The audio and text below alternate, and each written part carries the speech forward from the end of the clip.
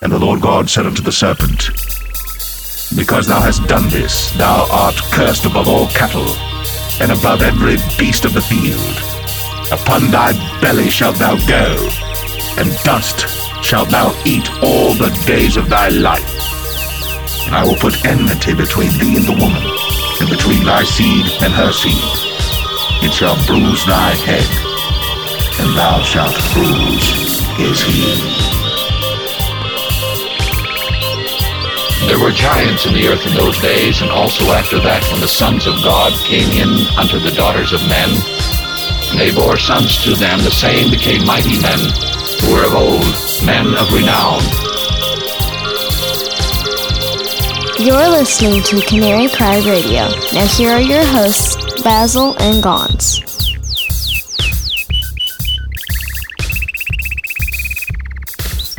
Hey everybody, thanks again for tuning in to Canary Cry Radio. This is Basil. I'd like to welcome everybody from Twitter and Facebook, Revelations Radio Networks, iTunes.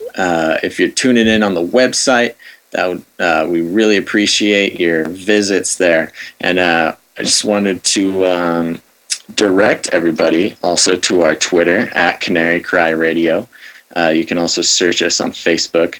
And we're also on the list of Revelations Radio Networks.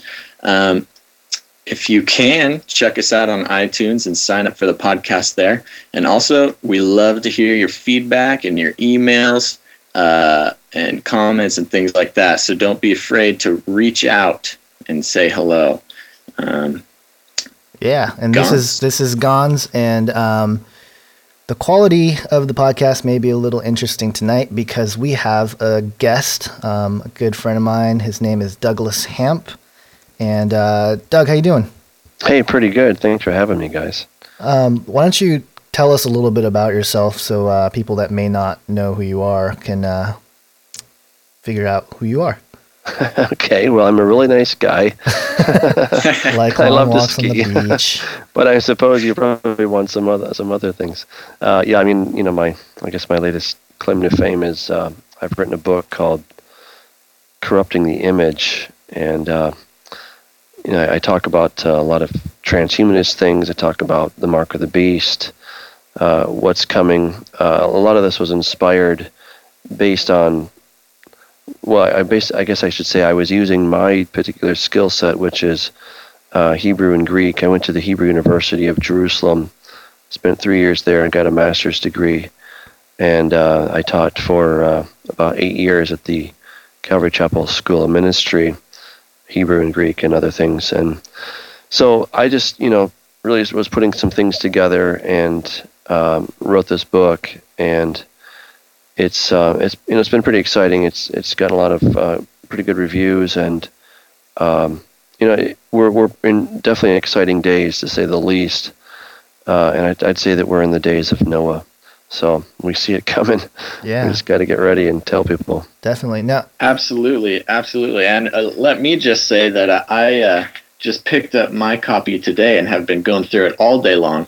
And it is just so fascinating. I just couldn't put it down all day. So I recommend everybody go check it out.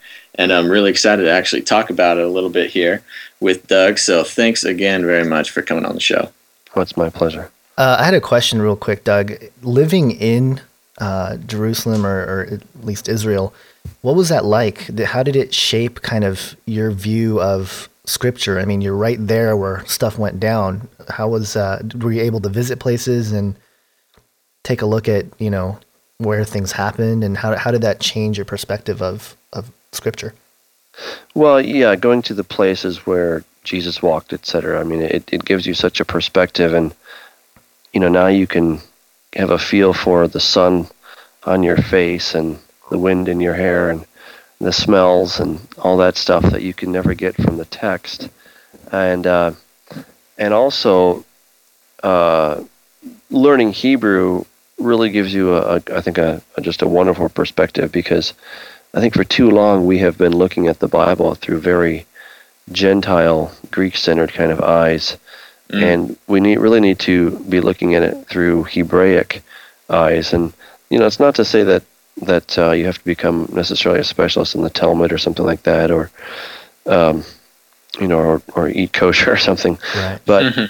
But when you understand that Jesus was Jewish, the disciples were Jewish, that the whole context of this is Jewish, and then looking at it from just understanding Hebrew, even mildly, and having that as your foundation rather than sort of the Greek worldview, you have the Hebrew worldview, and you filter it through that lens, then things begin to jump out at you in a sort of a bolder way, right.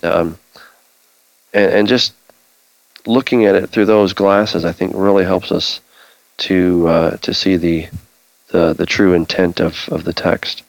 Yeah, absolutely. And one thing I liked about the book was that you do go into that quite a bit, and you explain everything that sort of each of the words that you looked at in your research and things like that, and you actually give a little warning in the front that that's something to expect. And I, for one, enjoyed it a lot, and I think it adds a lot to the experience that is going through some of these things that you uncover. Well, yeah, and some of the things are, how should I say, non-traditional. Right. So I wanted to, I wanted to make sure that they're very well grounded in Scripture. It's not just me coming up with some new idea, right? But I can say, look, here's what the language says. Here's what history says. Here's what the ancient commentators were saying, and so that people can't just say, well, you're just making that up, and you have some interesting ideas, but they're based on speculation. Right. I think speculation is a 4-letter word. I like to, base my findings on the text, and that's what I believe has to be the foundation of our theology is the language. Everything is built on top of the language, and then we go and start looking at our theology. And so, if it's not in the language, then it just isn't there, and that's why we have to spend quality time really looking at that. Right. And as untraditional as a lot of these topics are that you talk about, they feel so rooted in the way that you go about them, and they don't seem so high in the sky as some other types of subject matter like this does a lot. So you really feel like you got both feet on the ground introducing these things, and that's another great part of the thing. Again, just as I've been going through it today, but it's something to be appreciated. Fantastic. Yeah, I think, and of course, what are we talking about? I mean, I start with the image of God, and I suggest there that the image of God is more than just his characteristics of love and patience and goodness and all that stuff, which certainly is included, but it actually includes what he looks like. And that's been somewhat of a taboo among theologians for a very long time. And, I was praying and kind of sweating as I was writing my book, because I thought, oh boy, I'm going to get, tarred and feathered when I start talking about this stuff. The whole idea that God would have a body, you say, oh, that's what the cults think or something, good Christians don't think such things. And yet there's this idea that when it talks about God's hands and feet, his hair, etc., that it's anthropomorphic language, which is the standard explanation. In other words, whenever you have these kind of descriptions, it is God using human terms to describe himself in ways we can understand. It sounds good at first until you begin to realize that there's no verse that says that. There's nowhere in the Bible that says, okay, just because he said that, it doesn't mean that he really meant that. Right. You need to just take that in a figurative kind of sense. And what I saw is that every time the prophets would see God, they would, see a form. Ezekiel describes him as Adam, that's sitting on top of the throne. Daniel sees this man of fire, and this fiery stream is coming out from before him, and he's got hair that's the color of wool, etc. And so every time the prophets would see him, he had a real substantial form. Not made of dirt or anything like that, because God isn't made of anything. He's it. I mean, he's the first cause. He's the grand paradigm of all things, and everything is all of us are but a copy of him. Right. But And what I discovered is that is so important. In fact, that's really central to so many parts of our theology, that if we leave that out, then we're missing a great deal, and we leave God as this very fuzzy, not really sure how to understand Him kind of God, and yet Absolutely. we see that. Scripture says that He's very tangible. He has a body that you can look upon. He's not just some cloudy, vaporous kind of guy. Yeah, and I love that you jump right into it, and in chapter 2, which is entitled Atoms, Biophotons, and Future Bodies of Light, I remember reading that chapter the first time, and just thinking, wow, there's so much to it, and it actually connected with a lot of things that I was thinking about, not necessarily knowing exactly where it connected with the Bible. And that's why I think your book is so awesome, is because it really connects, the various ideas that we know about DNA in certain aspects. But can you talk a little bit about what is atoms, biophotons, and what did you discover with looking into DNA and biology, and how it relates to what is revealed to us in the scriptures? Yeah, well, probably the easiest place to start is at the end, and we see that Jesus said in the kingdom of their Father, the righteous will shine like the sun in the kingdom of their Father. Daniel 12:3 says that the wise will shine like the firmament, and those who lead many to righteousness like the stars forever. Revelation 19:8 says, to her it was granted to be arrayed in fine linen, pure and bright, and the fine linen is the righteous acts of the saints. So, there in just those 3 verses, and there are more that talk about how we're going to have bodies that will be emitting light. Right. And then you go back to Moses, and you see that when Moses was on top of the mountain for 40 days and nights, he came down and his face was glowing. He was shining out light. And so, the question is, what is the mechanism by which he can actually emit light? And I think so many people just want to say, well, we don't know. There's no way we can know. It's just a mystery, and that's that. But it turns out it isn't, because there's something called biophotons. It's a phenomenon in which our DNA, not just ours, but all living things, absorb light and emit light. And this is first discovered by Ukrainian biologist Alexander Geversht. Then it was confirmed by Italian scientists, by Russian scientists, by German, also by the Japanese School of Medicine at Kanazawa University, Kanazawa, Japan, in the 70s, that all DNA absorbs light and it emits light. And today it's very, very small, because, the only source of light we have is the sun. But imagine if we were in God's presence, it would be really big. Right. And what I really think is interesting when it comes to this is growing up Christian, you read these verses and you hear these things, and you really don't give it a second thought. It's almost like you hear about we're going to be glowing, and you hear about just all the light involved in the whole picturing of the thing. But you don't really think of it, at least I didn't, until really giving it a second thought here, that it is actually a physical light. It's not necessarily this sort of spiritual concept where it's more of like a glorification. But it's actually the light is something that actually happens physically. And it's exciting, isn't it? And in fact, I was at a party and I was sharing some of the findings of my book with somebody, and I told her about our bodies that are coming, and she's like, "Oh, well, that's just figurative language." I'm like, "Well, why do you say that?" She's like, "Well, it just is." And that was the end of the discussion for her. She would have nothing of it. She would not even entertain the idea that there could be more.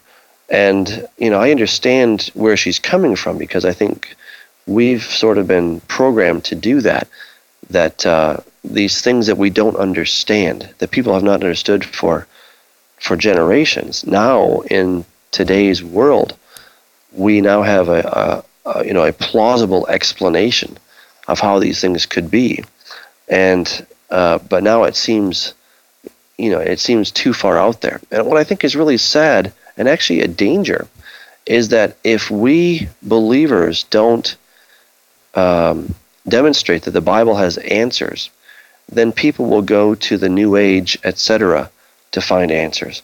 And the whole idea of having a glowing body is very popular among the New Agers. Right. Yeah. And that could be one thing that scares people. And yet, when you realize that the Bible had the idea first, then you're like, oh, well, the New Age is just taking that idea, an idea that we should be embracing. Yeah. And because we're not, then people go there, and they kind of get all the credit for it. And it's really sad because, you know what? Who doesn't want to have a body of light? That's kind of cool, you know. Yeah. I mean, you know, when Right. you think about it, and even this New Age idea of you know, being a light bearer and all this stuff, there's some attraction to that. And yet, if we abdicate on this idea, then we've given it to them, and suddenly we lose touch with reality. And people are like, well, I want more than just hanging out in the clouds with Jesus forever. Right. You know, Right. what's in it for me? What am I going to be like? And we're like, well, we don't really know, but it's going to be nice. You'll like it. Trust me. Yeah, it almost seems like some of this stuff that the New Age movement is bringing to the table seems like you know, a twisted version of what actually we are looking forward to, which is, like you said, not necessarily floating in the clouds with Jesus, but we become the full picture of what we are created to be, which is much more than just a body and much more than just what some people would imagine a spirit would be like.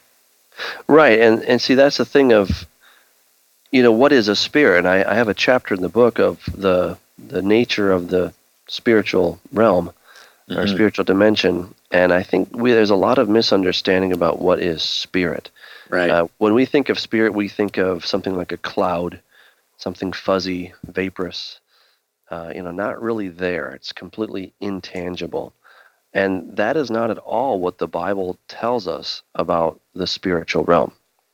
And to just kind of sum it up really quickly, you can't, we often talk about literal versus spiritual.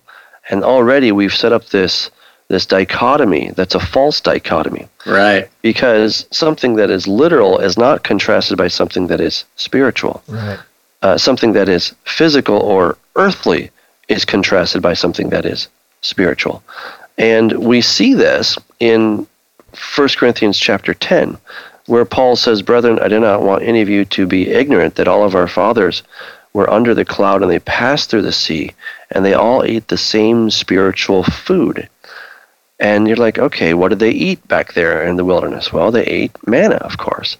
And they really did eat this stuff. They went out and they said, manna, right? They said, you know, what's this? Right. And sure enough, it was bread. They could eat it. They could cook it. You know, it gave energy to their body. So it was very, very real. But Right. So in what way was it spiritual? Well, where did it come from? It came from heaven. It came from the other realm. And the same is true of the spiritual water, that the water did not originate from planet Earth, but it originated from the spiritual realm. So it's very tangible, but it doesn't come from carbon atoms, shall we say. Right. It comes from something else. Right. And that's what is to be understood, is that whatever spirit is, it seems to be an indivisible property. You know, if you take anything here on this planet, we can always chop it down into smaller and smaller bits until we get to atoms and electrons, neutrons, protons, and quarks, and Higgs particles, and whatever is beyond that. So it's always divisible, and it appears that spirit is indivisible. It is the base, you know, the base particle, if you will. Right. And so that's just really something to understand. And even, you know, where it says that God is spirit, well, sure, God is spirit. He's not made of dirt because he made the dirt, right? So, you know, that cannot be a description of him. But whatever spirit is, especially in the case of God, which I don't really know, but I take that one just on pure faith. But whatever that is, it is some kind of a substance, if you will. And especially when we're talking about the angels, I mean, God's sort of in his own, you know, he is in his own category. But when it comes to the angels, we see that they had bodies. They were able to manifest, and they could open gates, and they could release prisoners, and they could shut the lion's mouth, and all these things. So and they fight. Yeah, they fight. So they could stop one another. So right. There's definitely something that can be done there. Yes, I want to jump back a little bit to some of the light body stuff that we were talking about. And Michael Heiser wrote a piece. It's an essay. You can get it on PDF, and it's called "The Nakash and His Seed." And basically, he goes through how the word Hanakesh, which is translated serpent. Nachash, yeah. Yeah, I don't Nachash. I don't know the That's proper okay, Hebrew. That's why we have Doug here. Yeah, exactly. I'm butchering the Hebrew. But basically, he understood it to be meaning with the adjective form of the word to mean bright, brazen, like shiny brass. Yeah. And, it almost seems like it makes more sense that if we were light bodies and this light kind of shiny being approached Eve, it would make more sense that that's kind of how it was pre-fall. Whereas, obviously people always talk about, talking snake and this and that. And what are your thoughts on that? Do you think it was literally a talking snake, or do you think Michael Heiser's onto something here with his translation of the word for serpent? Well, he's definitely correctly picked up on an aspect of the word. The problem is that word is simply used for snakes and other parts of the Bible. The question is, when we go back to the first instance of it, are we to think of, a simple snake like we have today, right? Which could be, or is there a word play going on so that it could be perhaps both of some sort? Maybe there is some kind of a serpentine form to this creature, and yet also an illustrious, shining aspect as well. Right. And I think both are possible. So it's hard to say that it's only shining one, because we do see the word used for, just snakes like we have today. Right. But I've read his piece, and I think he makes a pretty good case for it. And it wouldn't surprise me, because what I'm suggesting is that Adam and Eve had bodies of light, that they were covered. I mean, again, they had a real body. Don't get me wrong, they had a body, but they were absorbing God's light because they were in his presence. There was no sin, there was no decay. His light was there as well because he was hanging out with them, going for walks in the cool of the evening. And there was no veil between heaven and earth at that point, like there is today. And that's a whole other study, which I can articulate if you want. But God's light was shining directly into them, and as it did, they absorbed his light and then re-emitted his light, very much like Moses. But the glory did not fade away until they ate of the fruit, and that's when the glory began to fade away. Right. And they could feel it, they could sense it. They're like, uh-oh, we've done something. Right. And that's when their eyes were open. They said, I think we're naked. We just lost something really big. What happened? Yeah. And that was a major moment. Yeah, that to me makes a lot of sense in that, were they, because I was always confused about, were they running around naked and something happened in their head or brain or something, and all of a sudden they realized they were naked and ashamed, or, it just always seemed just kind of allegorical in that sense, but you really put kind of a physical aspect to it of this is what really happened. It's kind of cool. Right, and just the shining snake point we were talking about earlier makes a lot of sense to me. For as we know, Lucifer was the angel of light and things like this, and also, as I understand it, with my very little knowledge of Hebrew, is they really enjoyed that kind of wordplay, and they took advantage of it quite often. Am I on the right track there, Doug? Yeah, we in fact we see in the Aramaic Targumim of the word naked, there's actually a word play going on, because that same word is used in Genesis 3:1, where it talks about the serpent being the most cunning of all the creatures in the garden. The word there is arum, which is the same word you have just one verse earlier talking about how they were naked, and the Aramaic Targum takes that word and it says that they were wise, but they did not hold on to their wisdom. And so the word prudent or wise or crafty, however you want to translate that, that's the same word. And they definitely understood that. And then when you come to the word, and their eyes were opened and they saw that they were naked, there's actually a variant in the spelling in that word. And so what I argued is that there was a word play going on between 2:27 and 3:1, and then when you get down to verse, I think 3:9, when their eyes are opened, then there's actually a variation on the spelling, and that's indicating to us that, now something has actually changed. Now they really are naked. Right. Where before, they were in chapter 2, they're naked in the sense that they don't have any clothes on. But it's not they're naked like, you taking a shower. Right.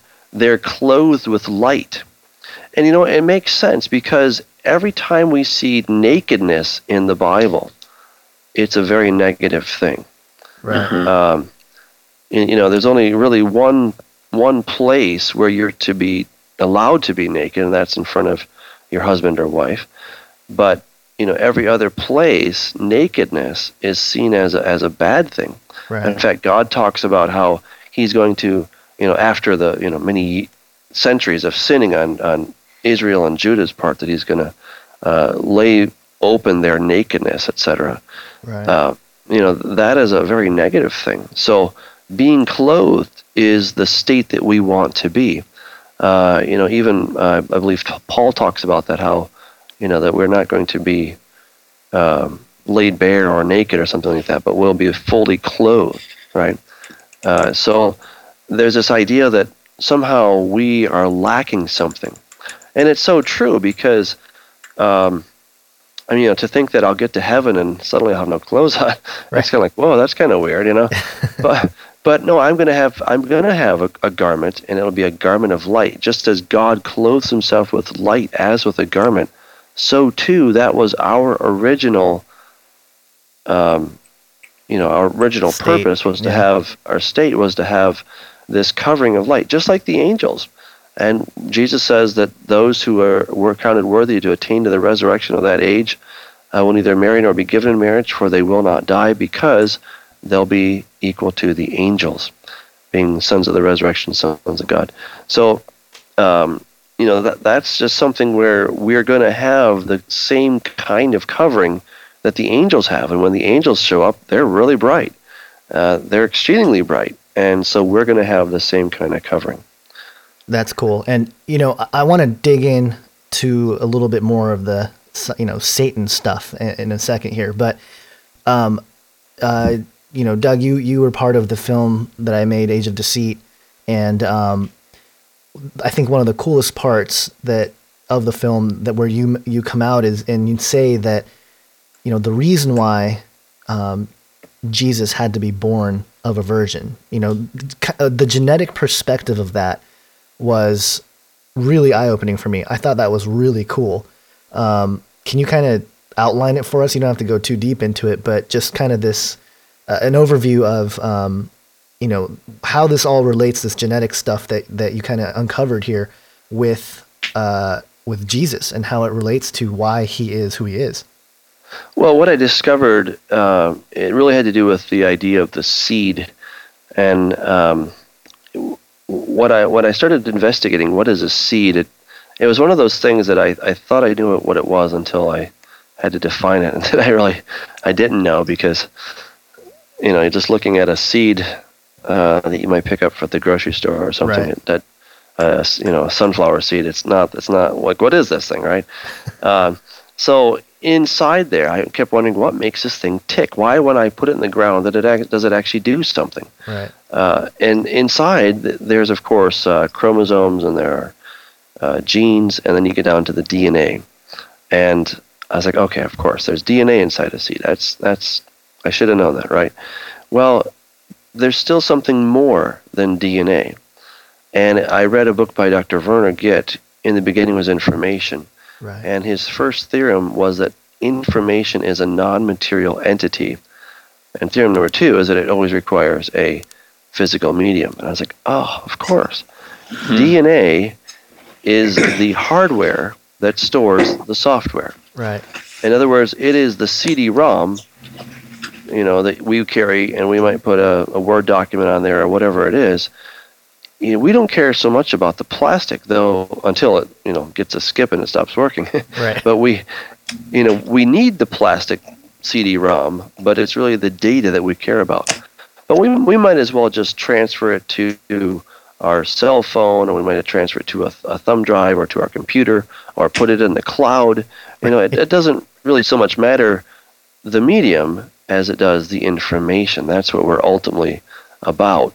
And I realized that when Adam and Eve sinned, that their DNA got screwed up. It had data loss. Right. And that data loss was then copied through sexual reproduction. It was copied, and then their children made a copy until we finally get to you and I.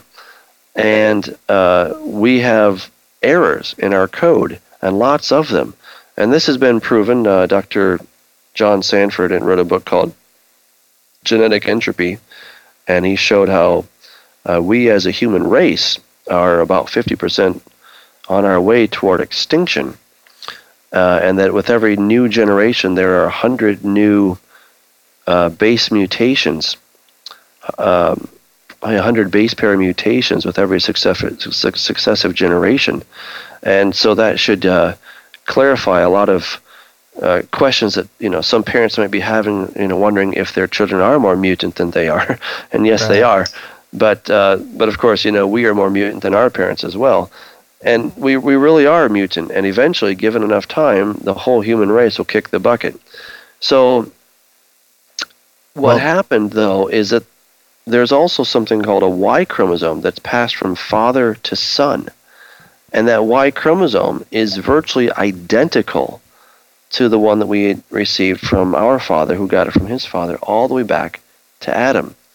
And two guys, Mark Bradman and Neil Thomas, talk about how this Y chromosome, if you take it all the way back, it goes back to the original father of the race.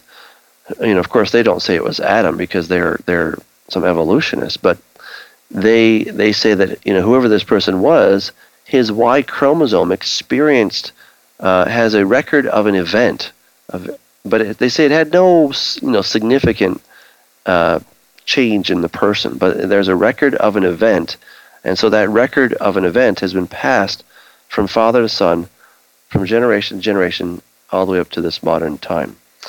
And when you begin to see that Adam passes it to all of his sons except one, that we know as the Son of Man, Jesus, that's his favorite term for himself.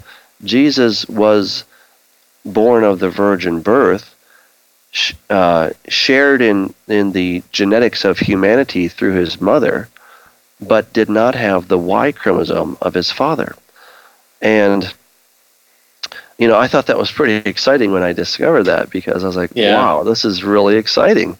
And my whole thinking was, God does not do random things. He's not just going to say, well, I think I'll have you be born through a virgin. Right. But there's a real reason that he does these things. They're not ad hoc, but there's sort of a mechanical reason, if you will.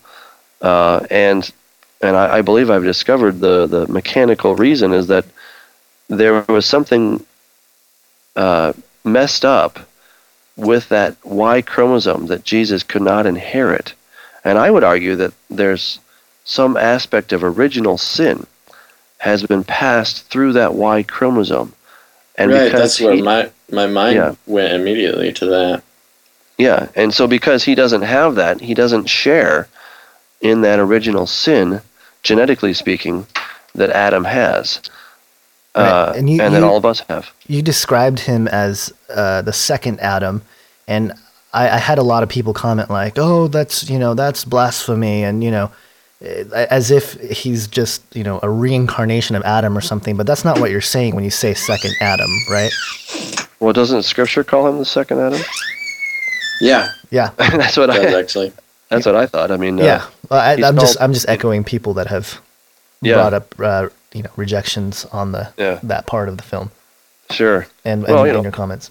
I guess it's up to them to demonstrate how, or what Scripture actually means by calling him the second Adam. Look, he's genetically connected to Adam and Eve. Right. There's no question about that. So he's still, he's not like an alien to us. He's connected to us, and that's, I think, of great importance that he be connected to us. He's not just from Mars, right? He's one of us. Right. And yet he's distinct because whatever Adam had that caused this genetic failure, he did not inherit that. And so now we can be part of him, he's part of us, and yet there's some part that he doesn't have. So, Scripture calls him the second Adam. I didn't make that up. And it brings a whole new kind of meaning to being born again for us. Not that it's just some kind of metaphorical thing once again, but it's an actual being born again, literally. Yeah, and of course, if you go and look at in John chapter 3 in the Greek, you can definitely make a case that it's to be born from above, right? Rather than, because the word there is ana, which is again versus palin. I mean, ana is above versus the word palin, which is again.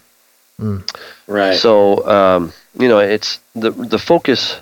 I mean, you could argue it either way, but I think born from above is a clearer translation that we're born once, and this all brings it into perspective too, where Jesus said, listen, if you're born of the flesh, you're flesh. If you're born of the spirit, you're spirit.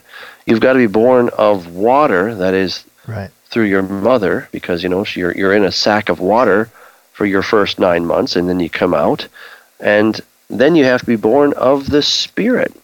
And it just puts all these things into proper perspective. Yeah. When we see that we have to be born from above, because now we're born naturally as a son of Adam, and now we need to be born as a son of God, or a son of the second Adam, to be able to be in his presence, to be like him. And we're told that we're going to be like him. We're going to awake in his likeness, the psalmist says. Right. Yeah. Yeah. Cool. And Basil, you okay over there? I hear doors moving and all sorts of stuff going. Yeah, I'm good. All right, cool. Just hold down the fort. Just making sure. Let's get into the Antichrist, because that's a big part of your book and big part of your research. And one thing that, again, I'm bringing up questions that I often hear with some of the things you discussed. People are always curious, and they always ask, Satan has DNA? When you talk about the recombinant DNA of the possible scenario and how the Antichrist is going to come about, can you kind of jive on that a little bit of like, does Satan have literal DNA, or how is that going to come about? Sure. Yeah. Well, yeah, and again, the key is to go back to Dr. Werner Gitt's theorem that information is a non-material entity.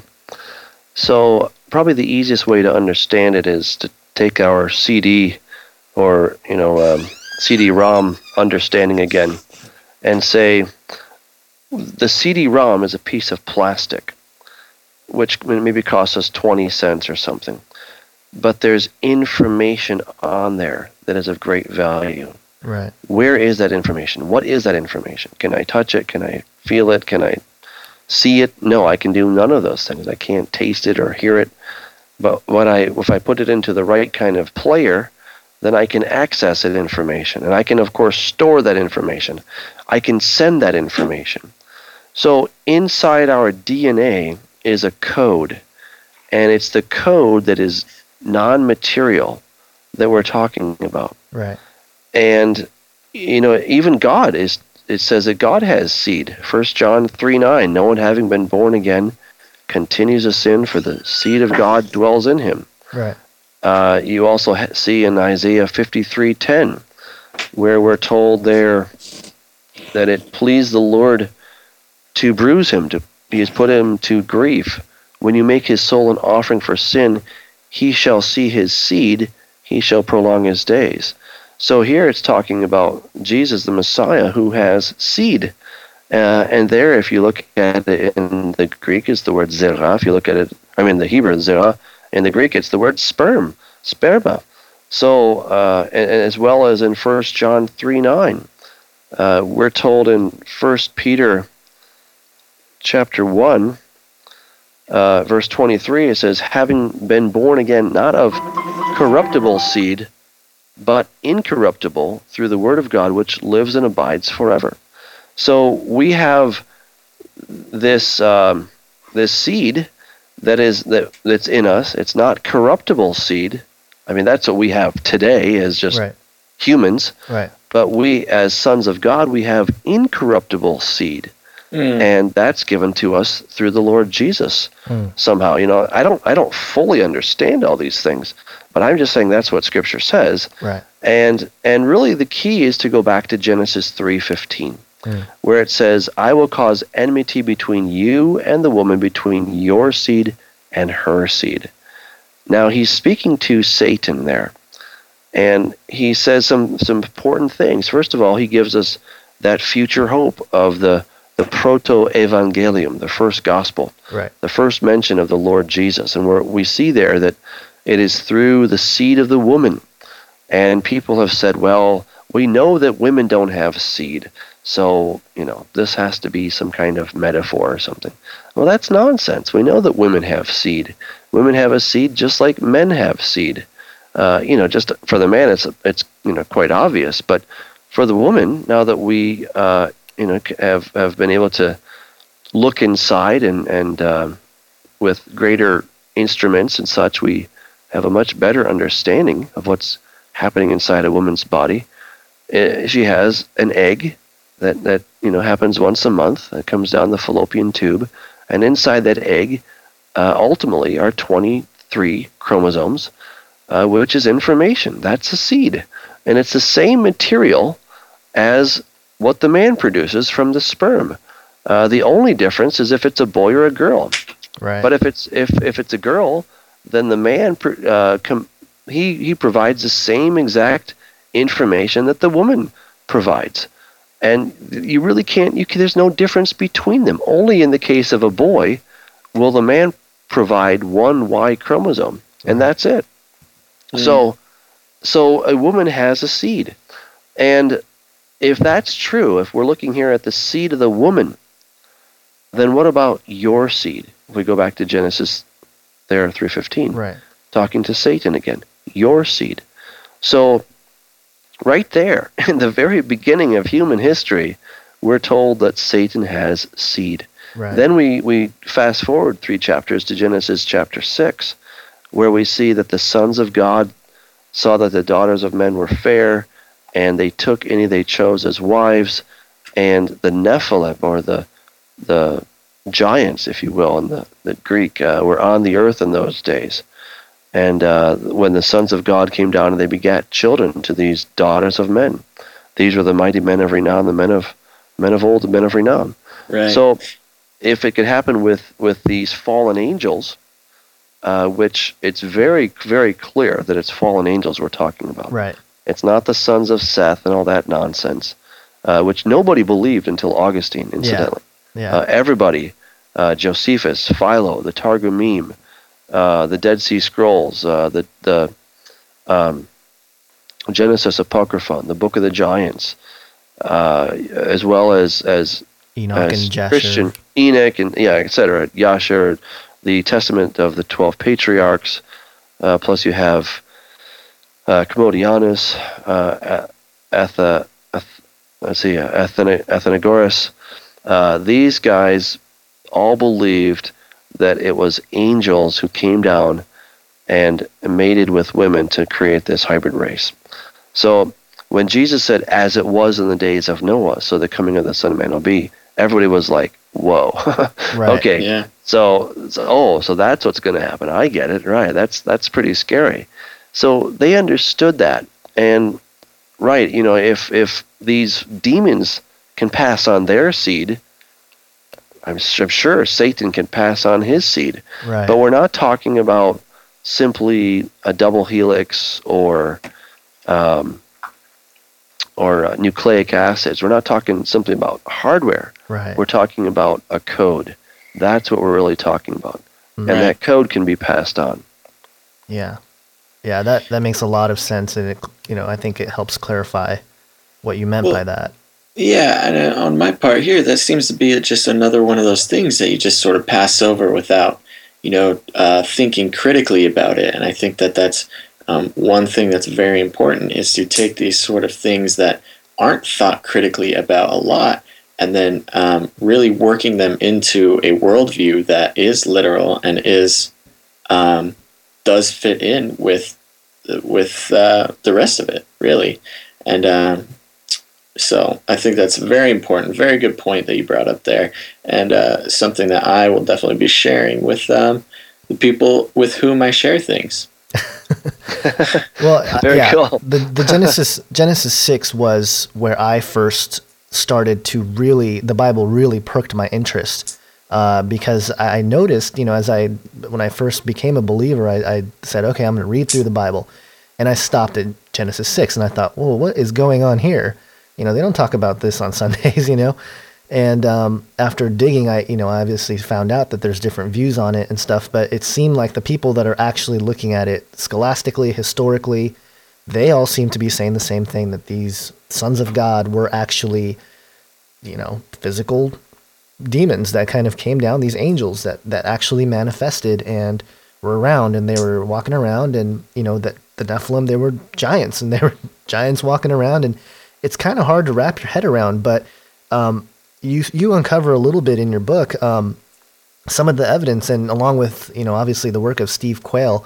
For those of you who don't know, Steve Quayle is probably one of the most what's the word I'm looking for? Extensive in the realm of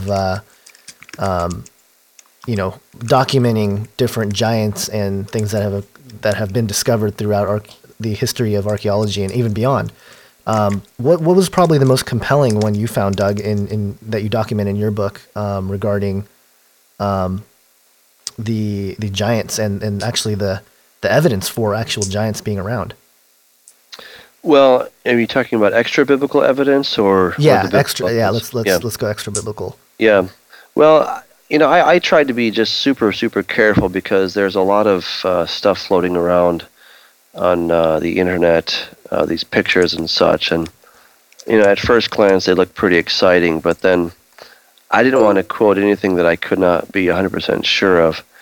So what I decided to do, with the exception of one picture, I used testimonies, and I found a number of newspaper clippings that had been microfished, and I could then go to newspaperarchive.org and look these things up, and I could look at the actual newspaper clipping from 100 years ago, before the days of Photoshop and such.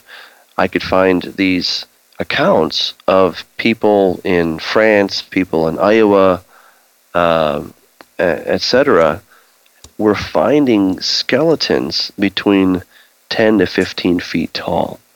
Wow. And I thought that was quite compelling. And then there was one more that I found. It's called the Irish Giant, found in County Antrim in Ireland.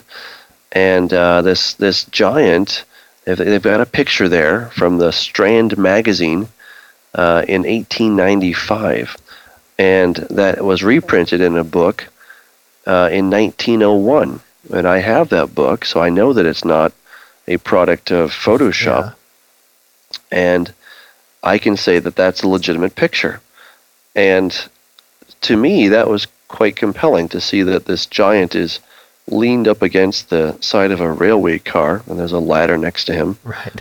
And it's also reported that he has 12 toes on his right foot. Wow.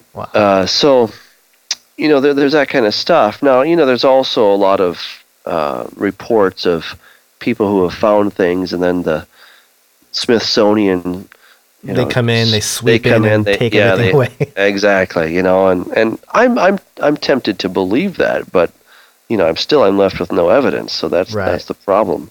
Right. And rather than sort of going on the conspiracy route, which, again, I think it's very, very, very plausible. But rather than go down that path because it doesn't really give you anything, I wanted to just stick with testimonies, because I think testimonies are very powerful.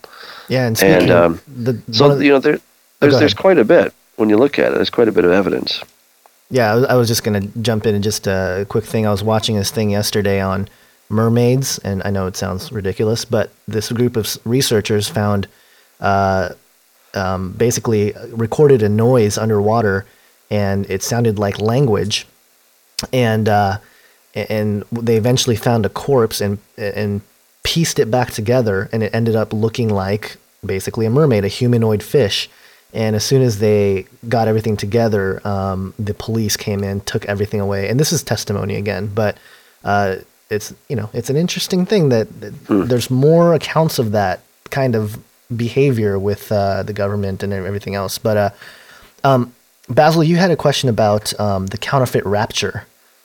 Yeah, I just sort of wanted to talk about that a little bit, get some aliens in here. My question was, in your account or your book here, are you talking in a pre-trib or a post-trib, or where are you coming from there? Well, I mean, I myself am of a pre-trib perspective. Right. But what I found so very fascinating and even exciting about this idea of the counterfeit rapture is that this is looking at it from the eyes of the aliens, okay? And when we talk about aliens, we're talking about demons who are pretending to be aliens. Right. And they are giving messages, they're relaying messages to humanity via channelers and people in the New Age. Right. And the messages that they're giving are essentially that cataclysmic events will come upon the earth. They will help us overcome those events. They will take those that can't or won't evolve to the next level. Those that remain get to evolve to the next level now. And even a man from among us will be raised up with special powers and knowledge. So these are the basic bullet points of what they are saying. And then you look at their actual messages. For example, Ruth Montgomery, in her book, Aliens Among Us, she writes how the aliens have communicated that they're coming in great numbers, not with any intention to harm, but to rescue the Earth from pollution and nuclear explosions. You have Barbara Marcinek. She's a New Age popular author and channeler, and she says in her book, Bringers of the Dawn, she says, the people who leave the planet during the time of Earth changes do not fit in here any longer, and they are stopping the harmony of Earth. When the time comes that perhaps 20 million people leave the planet at one time, there will be a tremendous shift in consciousness for those who are remaining. And you have, just lots of other messages like that. She has a few more, there's warnings coming from Ashtar via New Age writer Thelma Terrell, who says she gets these messages from Ashtar, the leader of the Alien Confederation. Right. Incidentally, Ashtar is just the same demon who was known as Ashtoreth in back in the Bible. Or Ashtaroth, yeah. One thing I found interesting in one of the accounts was the concept of the rapture being a sort of evacuation, and the message being, don't worry, we're going to get the rest of you. They've just been evacuated, something like that, evacuated from the planet. And it's interesting because, in a way, it sort of is an evacuation. Well, it totally is, yeah. Yeah. And that's why I'd call it a mirror image. If you look at yourself in the mirror, it's the reverse image of who you are. And so we're looking at a rapture event, but it's all reversed. Right. It's now given to us through Satan's perversion, because he knows the event is coming. He can't stop that. So what he has to do is find a way to deceive the world, to convince the world that the thing that just happened is not Jesus coming from heaven to take people to be with him, but it's rather he and his cohorts who are pretending to be aliens, who are coming and taking the bad people away versus the believers. These are they're taking the bad people, the bigots, and the hateful people that don't believe in homosexuality and pornography and pedophilia and all this stuff. They're taking those people away so that the people that remain can now have a great time. Yeah. And I think the world's going to go for it because it's a very brilliant plan. I mean, you have to give them a couple points for creativity. Yeah. He's a very talented spin doctor. Oh yes, what it seems to be. Yes, exactly. Yeah. The transhumanist movement, and I've heard you in the past, Doug, talk about the whole movement actually being something that is not going to be attained. The idea of a singularity, the idea of post-human.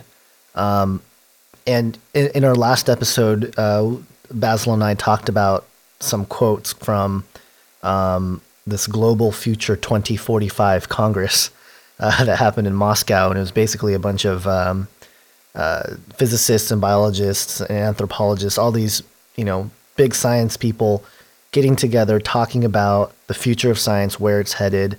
The guy who put it together believes that we'll have human immortality by 2045.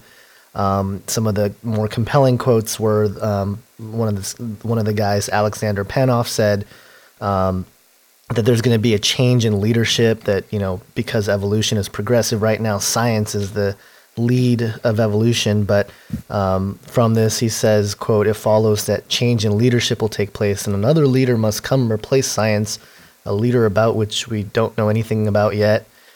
And then another quote by Barry Rodriguez, who's another professor, talking about how we need to create a new world consciousness and a new world civilization and a global enlightenment. And it seems like one of the things we came out from that was that even the sciences are starting to sound like a lot of these globalists in their language, and the New Agers even with the global enlightenment type language. Where do you think that's heading? Where do you think, especially looking at it from a Christian worldview, what do you think is going on, and how long do you think we have until we're yanked out of here? Well, I think 2045 or 48 is kind of the end point. I mean, I think if the Lord would not intervene, that they would actually get their wish. Right. And I think that's what is so very serious about this is, these guys are not just making stuff up. I think just, the Lord said anything that they do, they will accomplish. There he said back at the Tower of Babel. Right. Because they're of one mind. And now that we have overcome so many hurdles technologically, and and I'm amazed. You can go on Google nowadays and you can really read a website from anywhere in the world and just hit translate, and you can have a decent translation of what's going on that web page. I mean, that just makes the world much, much, much smaller. And of course, with English being the common language, it really helps as well. So, mankind is now putting so many brains together to figure out how to accomplish all these things. And I think that they'll achieve it. Right. But that's where I think I'm convinced. I mean, I firmly believe that the Lord is going to intervene before that, because they are now playing with the source code of humanity. And it's at that point when we start tinkering with the code that God steps in. And I think that's what happened in the days of Noah. Right. The demons were coming down and making these hybrids, but apparently people were not so much against it. We don't see any place where they were crying out against it and asking God to save them. So when you start opening up the code and tinkering with it, that is when the Lord comes back, as far as I can tell, historically. So here's some interesting things that I would like to hear your response for. One pertaining to the beast. In a couple of our previous episodes, we had talked about the mark of the beast, right? Yes, yeah, the mark of the beast. We had talked about implants. We had talked about the very soon and coming, push for transhumanism, and more than that, normalizing implants, things like that. The soul catcher chip we talked a lot about, and how that seems like it could transfer into a sort of digital immortality, something like that. Now, where along in the timeline do you see the mark of the beast in relation to sort of the more major transhumanist move or advances, I guess I would say? Well, I suspect that the real technology is far more advanced than we are allowed to know. I think there is a lot of stuff going on behind closed doors, Area 51 kind of stuff, if you will, that, they have been working on various technologies for a very long time. And, the fact that it's actually getting out to the public tells us that we're at the tail end of this thing. Because, we are now beginning to look at some of these things at a commercial level, and things that they've been working on for a long time and perfecting behind the closed doors. So the mark of the beast, when I see it needs to happen, is that Satan simply chooses the man that he thinks is the right guy. And it's somebody who is already in cahoots with Satan, who thinks that he's, the greatest thing since sliced bread, and really wants to be his main man. But not only that, but he is lusting for eternal life. He has the money, he's got the power, he's got the women, he's got everything he could want except life. He doesn't have eternal life. Right. And so he is now desperate for that. And Satan, realizing that this is his opportunity and this is the prime candidate, he then makes his seed available. And I think this will be the first time in human history that Satan has given his own personal seed to a human. Because there seems to be some kind of a penalty. If you do that, you get cast into the pit. And Satan didn't want to do that, so he let all of his generals do it to see what would happen. Right. And we know the outcome. They got thrown into the pit in eternal chains of darkness. Yeah, into Tartarus, exactly. So there, now that he knows his time is short, he makes his own seed available to create the son of perdition, his own, genetic hybrid son.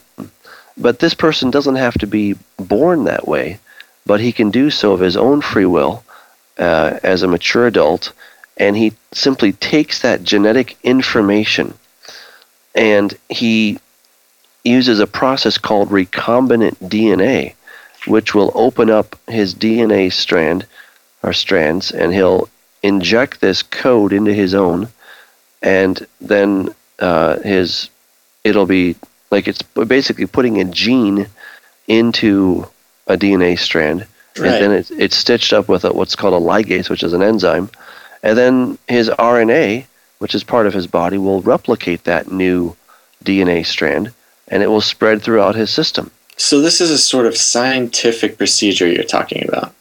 Yeah. That sort of fits in with a biological transhumanism. Right. And I think it's important because this guy doesn't need to be born this way. Right. Which I think is a big misconception with a lot of people, I think. At least in people that I have been in contact with, it seems like he is born with the seed. But what I seem to be getting from you is that, it's more of a choice to be chosen and then to choose to take the seed. Yeah, and I think that's of the utmost importance, because if he's born this way, that means he is predisposed, he's predestined, through no fault of his own, right, to be damned to the lake of fire forever and ever. And I just don't see that God ever does that. an awful doctrine. Yeah, no, I think I'm actually very excited that we stumbled upon this part of the conversation, because I think that's very important, and I think that's something that isn't thought about a lot. So yeah, I find that very interesting. And of course, I find biblical evidence for this. I'm not just making it up because I like it, but I see. Well, let's hear it. Well, in Daniel chapter 8, it talks about the little horn and how he will ascend to where these other horns are. It says here in verse 10, it says, "And it," the little horn, "grew up to the host of heaven, and it cast down some of the host and some of the stars to the ground and trampled them. He even exalted himself as high as the prince of the host, and by him the daily sacrifices were taken away, and the place of his sanctuary was cast down." So, first of all, this where it says he even exalted himself, it doesn't actually say that in the Hebrew. It says that he was exalted, suggesting that it's something outside of himself, that somebody else gave him the power, somebody else caused this to happen. But secondly, where it says that it grew up to the host of heaven, the term host of heaven always refers to angelic beings. So he grows up to their level. He starts as a little horn and he becomes a full-fledged horn. And I show in the book from Revelation 17:12, where the angel says to John, says, "The horns which you saw are 10 kings who have received no kingdom yet, but will receive authority for 1 hour with the beast." So if you think about that, if they were kings in John's day without a kingdom, but they were just waiting for it, that means they're sitting around back then waiting to receive this. That means that they are at least 2,000 years old, and they're waiting to get, whatever they're supposed to get. They're waiting for it back then, and they're going to get it. And so anyway, these horns are demons, and this little horn is going to rise up to become like these other horns, and he's going to cast some of them to the ground. And the same is true for the stars of stars to the stars. That's also a reference used for angels. And Revelation chapter 1, we see that Jesus has the 7 stars in his hand, which are the 7 angels to the 7 churches. So this is a very powerful place, it's this verse here, showing that he will be transformed. He will become the beast. He's not born as the beast, but he actually becomes the beast. And I think even the word "the beast" is very significant. Right. That he is human to begin with, and then he is transformed into a chimera. And that's the whole idea of a chimera, is that it's part human, or it could be part human, but it's a mix of different kinds of animals. Right. And here he goes from being human to now being a hybrid between Satan and human. Yeah, that's really interesting. I before I came across your work, I had never heard of that kind of spin on all this before. But as we're kind of running out of time here, and so one of the last things I want to ask you, Doug, is what do you think we should do? Now that we have the information, now that we have kind of the knowledge, and I would recommend everyone to go get the book, Corrupting the Image. I think it's on your website, right, Doug? And you can find it on Amazon. Yeah. Yes. What do you suggest we do about it? I mean, we have this information. I think this kind of information can help some of the people in the New Age and a lot of these alternative spiritualities to come to see what Christianity, what Jesus has to offer in a very unique way. I think it's something that is not done enough in that realm as far as outreach is concerned. But what else do you think we can do? Well, I think if we're talking to New Agers and such, we can give them an advanced warning of what's coming, and hopefully, even if they were to reject the gospel today, when they begin to see some of these things take place, they're like, "Well, wait a second, somebody warned about this." Right. I mean, the Bible ultimately, but so that's on the one hand. But I also think that we need to have our eyes open to what the forces of darkness are doing so that we can pray against it. And I think it's a very ho-hum kind of situation. We just don't take it seriously. Right. And, we're more concerned about our church building project or whatever it may be. Right. When the battle is in the heavenlies. And this is happening. This is current, right? This is now, this kind of stuff. It's not, in 10 years. These things are already happening. And so for one, it gives us a real wake-up call that we are close. We're not 100 years out. We're not 50 years out. Even if the transhumanists get their way, we're less than 30 years out.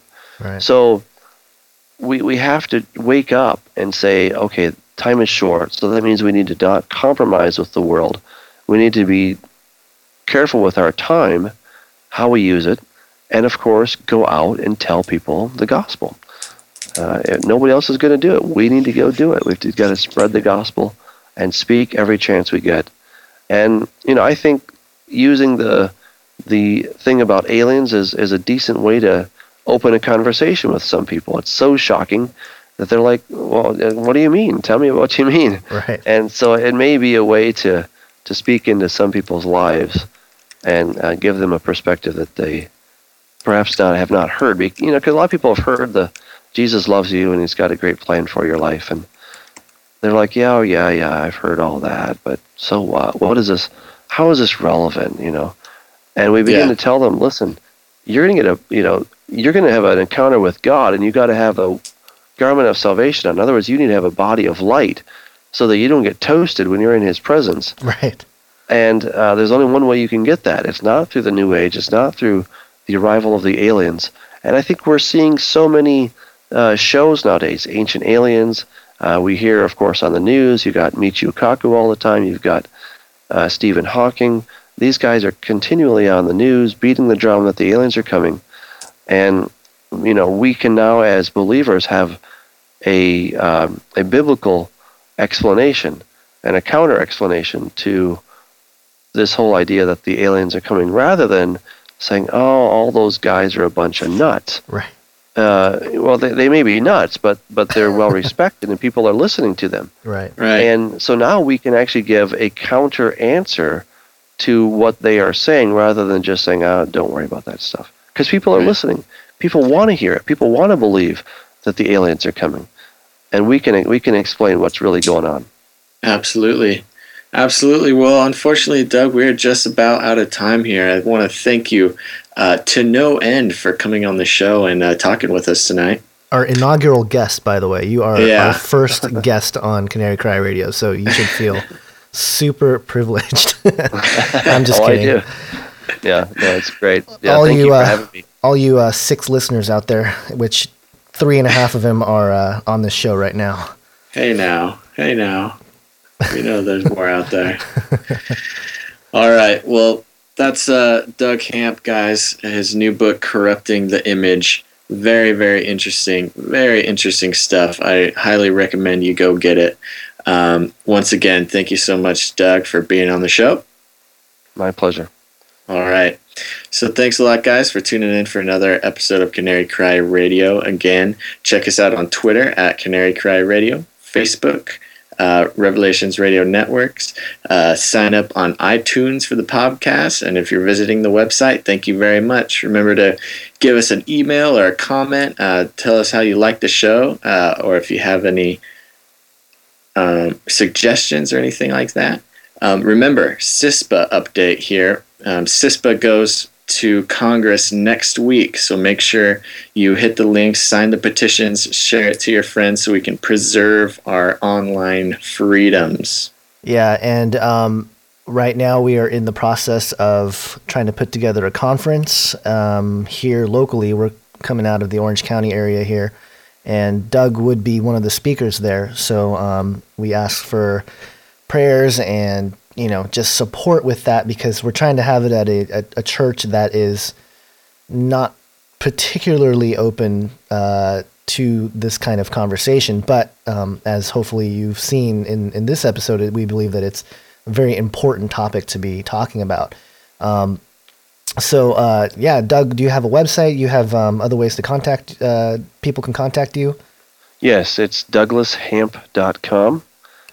And they can either put that in or just Google it. Yeah, we'll have show notes on that too. Yeah, So- DouglasHamp.com. And my Wicked. book is there, and lots of articles. I've got lots of free stuff on there, and if they want to buy a book, that's even better. But Awesome. there's lots of articles and MP3s and all kinds of stuff they can enjoy. Lots of resources. Cool. Excellent. Thanks again, guys. Take care. Okay. All right.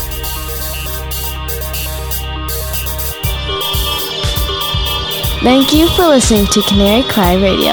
Contact Basil and Cons at canarycryradio@gmail.com. Also, please make sure you follow us on Twitter at Canary Cry Radio and like our Facebook page at facebook.com/Canary Cry Radio.